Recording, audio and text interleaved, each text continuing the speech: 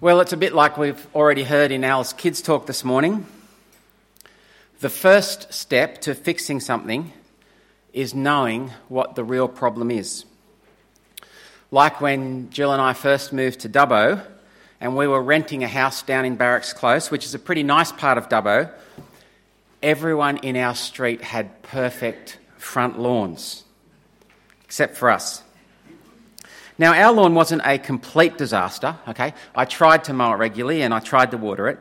But right out in the corner on the council strip, we had this big area of grass that always looked bad. It was always brown and it just kept dying. I tried the weed and feed on it, tried top dressing it, fertiliser, watering it lots. It didn't seem to matter what I did, it just kept on dying. So eventually I gave up and we decided that we'd plant a tree there. So I started digging the hole to plant this tree, and just below the surface, I hit a road. Okay, I kid you not, there was actually a road about that far under the dirt of our front lawn. Apparently, there used to be an officer's mess hall or something across the road from our house, and this road was part of the driveway. And rather than ripping it up, someone had decided to throw a bit of dirt on top and plant some grass on it. No wonder we couldn't get our lawn to grow. It was growing in about that much dirt. Could have watered it, could have fertilised it all we wanted. It wouldn't have made a difference. So we got a crowbar, we ripped up all the road base and everything, and it fixed the problem. The first step to fixing something is knowing what the real problem is. There was a problem underneath that we couldn't see.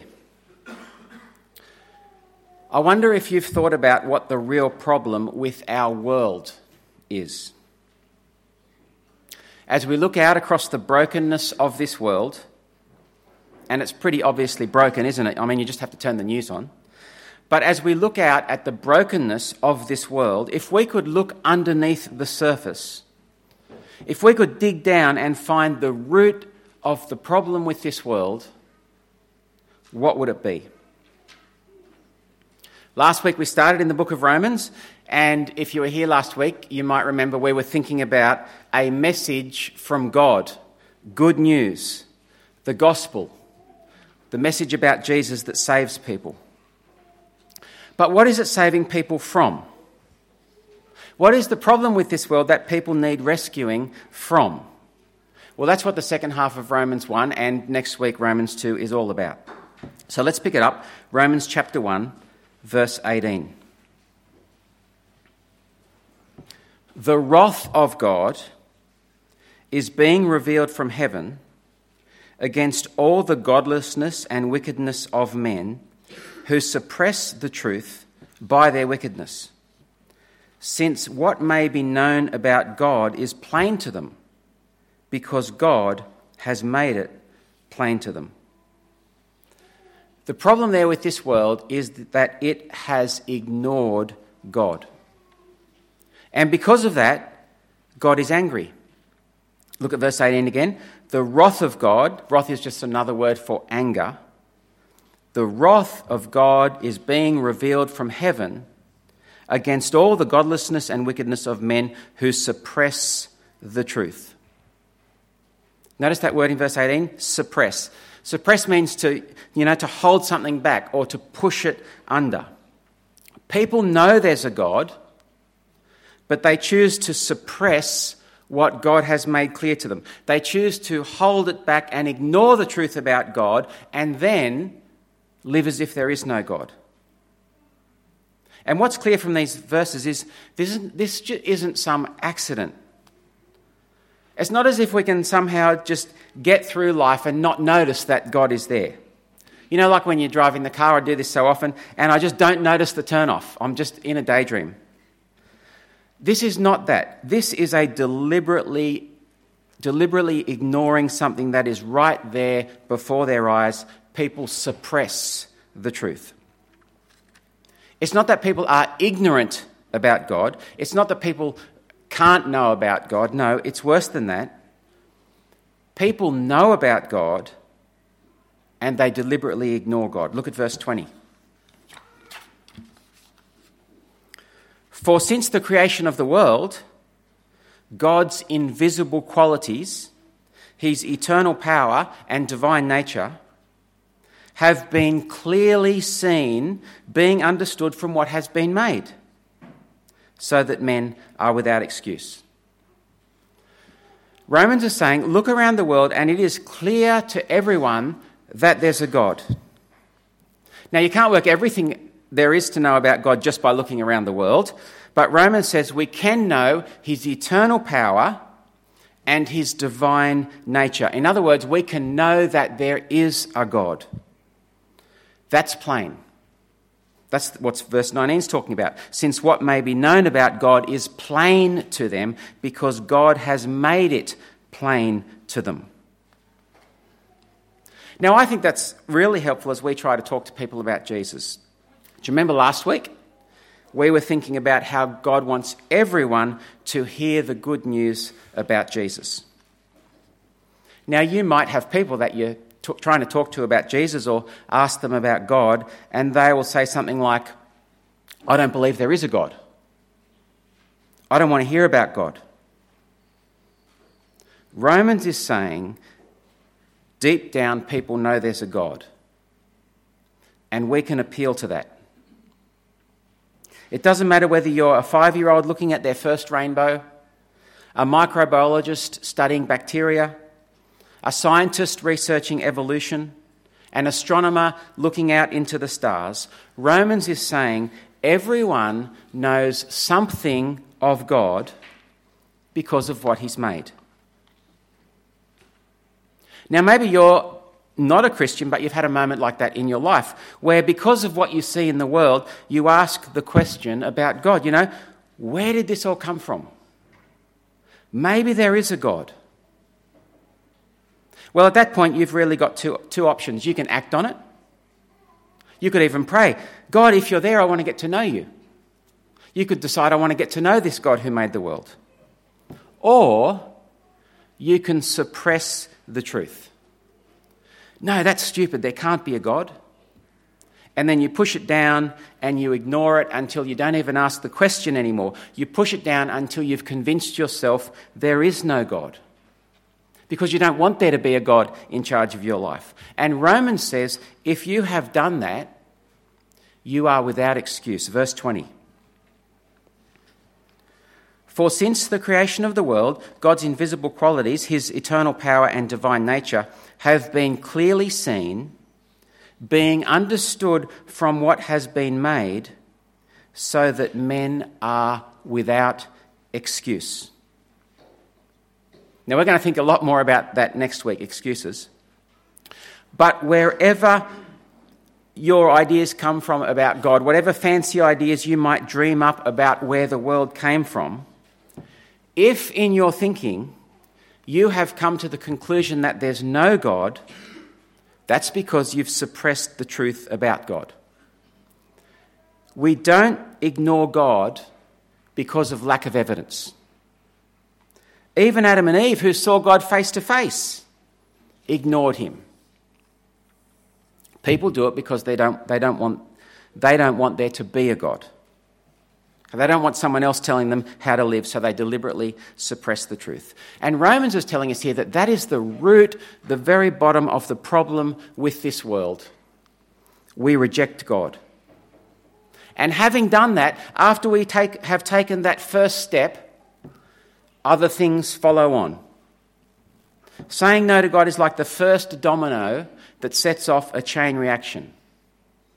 Step 2 is that having ignored God, people then replace God with other things. That's what verse 22 is about. Although they claimed to be wise, they became fools and exchanged the glory of the immortal God for images made to look like mortal man and birds and animals and reptiles. See, travel around the world, and in every culture, you will see statues of false gods. Idols carved from wood or stone, gold Buddhas, little shrines with carvings and candles. That's what the Bible calls idolatry. You're making up your own God. And Romans is telling us here, The reason people do that is because every human being was designed to worship God. We were designed to be in a relationship with God. We were created to live for someone outside of ourselves. And when someone rejects God, it's as if they can't function not having a God, so they will fill that God-shaped hole with something else. They'll make something else their God. They'll find something else to live for. They will desperately cling to something else to fulfill them. They'll throw them into some other God to find their meaning and purpose in. Dogs were made to chew bones. They love chewing bones. Have you noticed you take away a dog's bone and it will chew anything? Slippers, boots, newspaper, a toy doll, a piece of plastic. Humans were made to worship God. Take away God and people will worship anything. Money, sport, career, family, fishing, footy, happiness, your kids, your marriage. When we reject God, we look for our God, we look for our fulfillment in something else. Verse 25, they exchanged the truth of God for a lie and worshipped and served created things rather than the Creator. Now, it's not that those things are wrong in and of themselves, is it? In fact, these things were created by God, these created things. Sex and food and nice sunsets, they are good things made by God, given to us to enjoy. But when people ignore God and then they have the hide to replace him with the things that he has made for them, it does not get any worse than that. That's why God is angry. Now, God could stop people. God could step in and restrain people, but he doesn't. He doesn't treat us like puppets or robots. He doesn't force us. He gives us over to life without him. And that's the way God pours out his anger on this world. He lets people do the very things they want to do. He hands people over to their false gods. And so 3 times now in these last few verses of Romans, have a look, verse 24, how it starts, verse 26 and verse 28, they all start with the same words. God gave them over. 3 times. What we get in these last few verses of Romans is a description of what this world that we live in now looks like when people on this planet do what they want. Now, it was written 2,000 years ago, but it is exactly describing life now in 2019. Have a look, verse 24. Therefore, God gave them over in the sinful desires of their hearts to sexual impurity for the degrading of their bodies with one another. Verse 26. Because of this, God gave them over to shameful lusts. Even their women exchanged natural relations for unnatural ones. 27, in the same way, the men also abandoned natural relations with women and were inflamed with lust for one another. Men committed indecent acts with other men and received in themselves the due penalty for their perversion. So that's exactly what verse 32 is about, okay? Everything that I've just spoken about, look at verse 32. Not only do they continue to do these very things, but they also approve of those who practice them. Do you see the progression? Firstly, people reject God. Then they replace God with something else. In this case, sex or pleasure becomes their God. That is the most important thing. That's where they get their identity. That's where they get their worth. And then God hands people over to that. And not just do they live like that, they then approve of it, say that it's right, and celebrate it. And the very fact that all that happens Romans 1:18 says is evidence of God's anger, God's judgment on this world, that he lets it happen. But this passage is not just pointing the finger at one particular sin. No, it's describing everyone. Everyone on the planet. Look at verse 29. They have become filled with every kind of wickedness, evil, greed, and depravity. They're full of envy, murder, strife, deceit, and malice. They are gossips, slanderers, God-haters, insolent, arrogant, and boastful. They invent ways of doing evil. They disobey their parents. They are senseless, faithless, heartless, ruthless. Although they know God's righteous decree that those who do such things deserve death, they not only continue to do these very things, but also approve of those who practice them. See, all those things, when people disobey their parents, when people gossip about other people, when people think of ways to get other people back and invent ways of doing evil, that is just part of God's judgment on this world. It's the natural consequence of us ignoring God, and God hands us over to it. And that is exactly what our world is like. And if you're thinking, hang on, isn't that a bit over the top? No, this is exactly the world that we live in. Just got to turn on the news. We live in a world where last year there were over 68 million refugees who have fled their homes because of war, violence, or persecution. Okay, that's not including famine or drought. 68 million because of war, violence, or persecution. We live in a world where it is estimated that by 2020, there'll be one suicide every 20 seconds. Imagine that. 60 people committing suicide during this Bible talk. We live in a world where the annual revenue for human trafficking for sex slaves is $99 billion a year. We live in a country where the Department of Family Services receives 350,000 reports of child abuse every year. We live in a city where 1 in 3 children have their parents separated. And Romans is telling us all these things, all these broken things about our world, they're just the symptoms. And as sick as it makes you and as sad as it makes you feel, there is actually a far deeper problem, which means that these things will never be fixed by us. See, these things are all the result of this world's rejection of God. Remember the story of my lawn?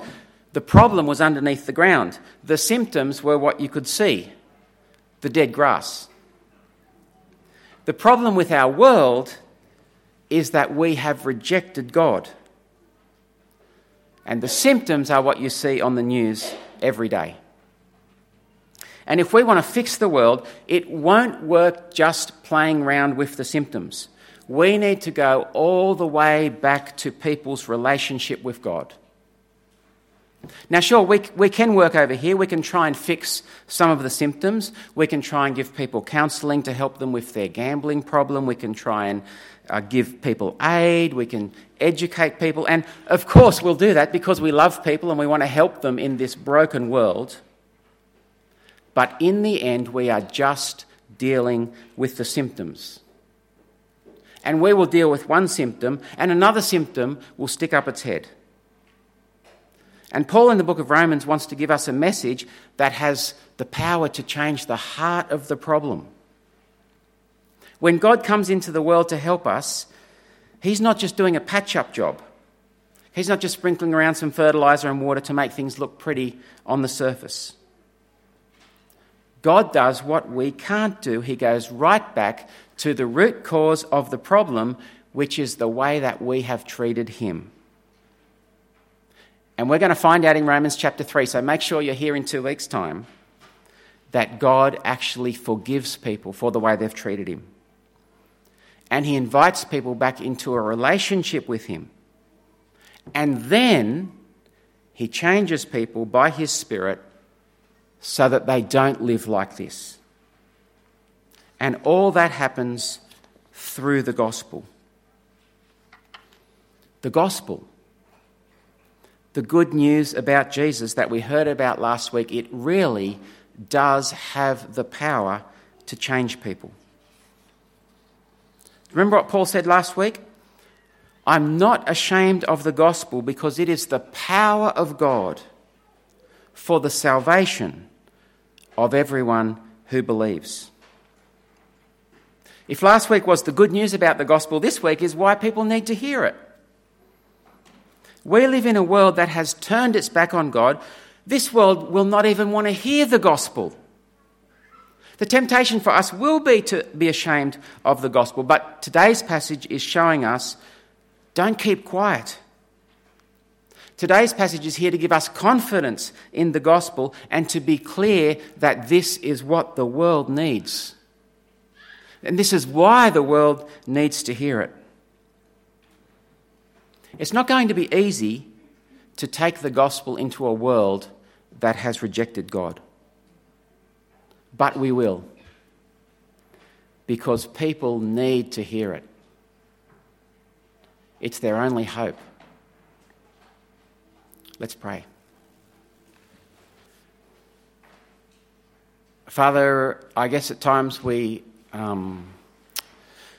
numb ourselves to what's happening in the world. We watch the news and it's all a bit of a blur, and we even watch things like this for entertainment. And yet if we're honest about the world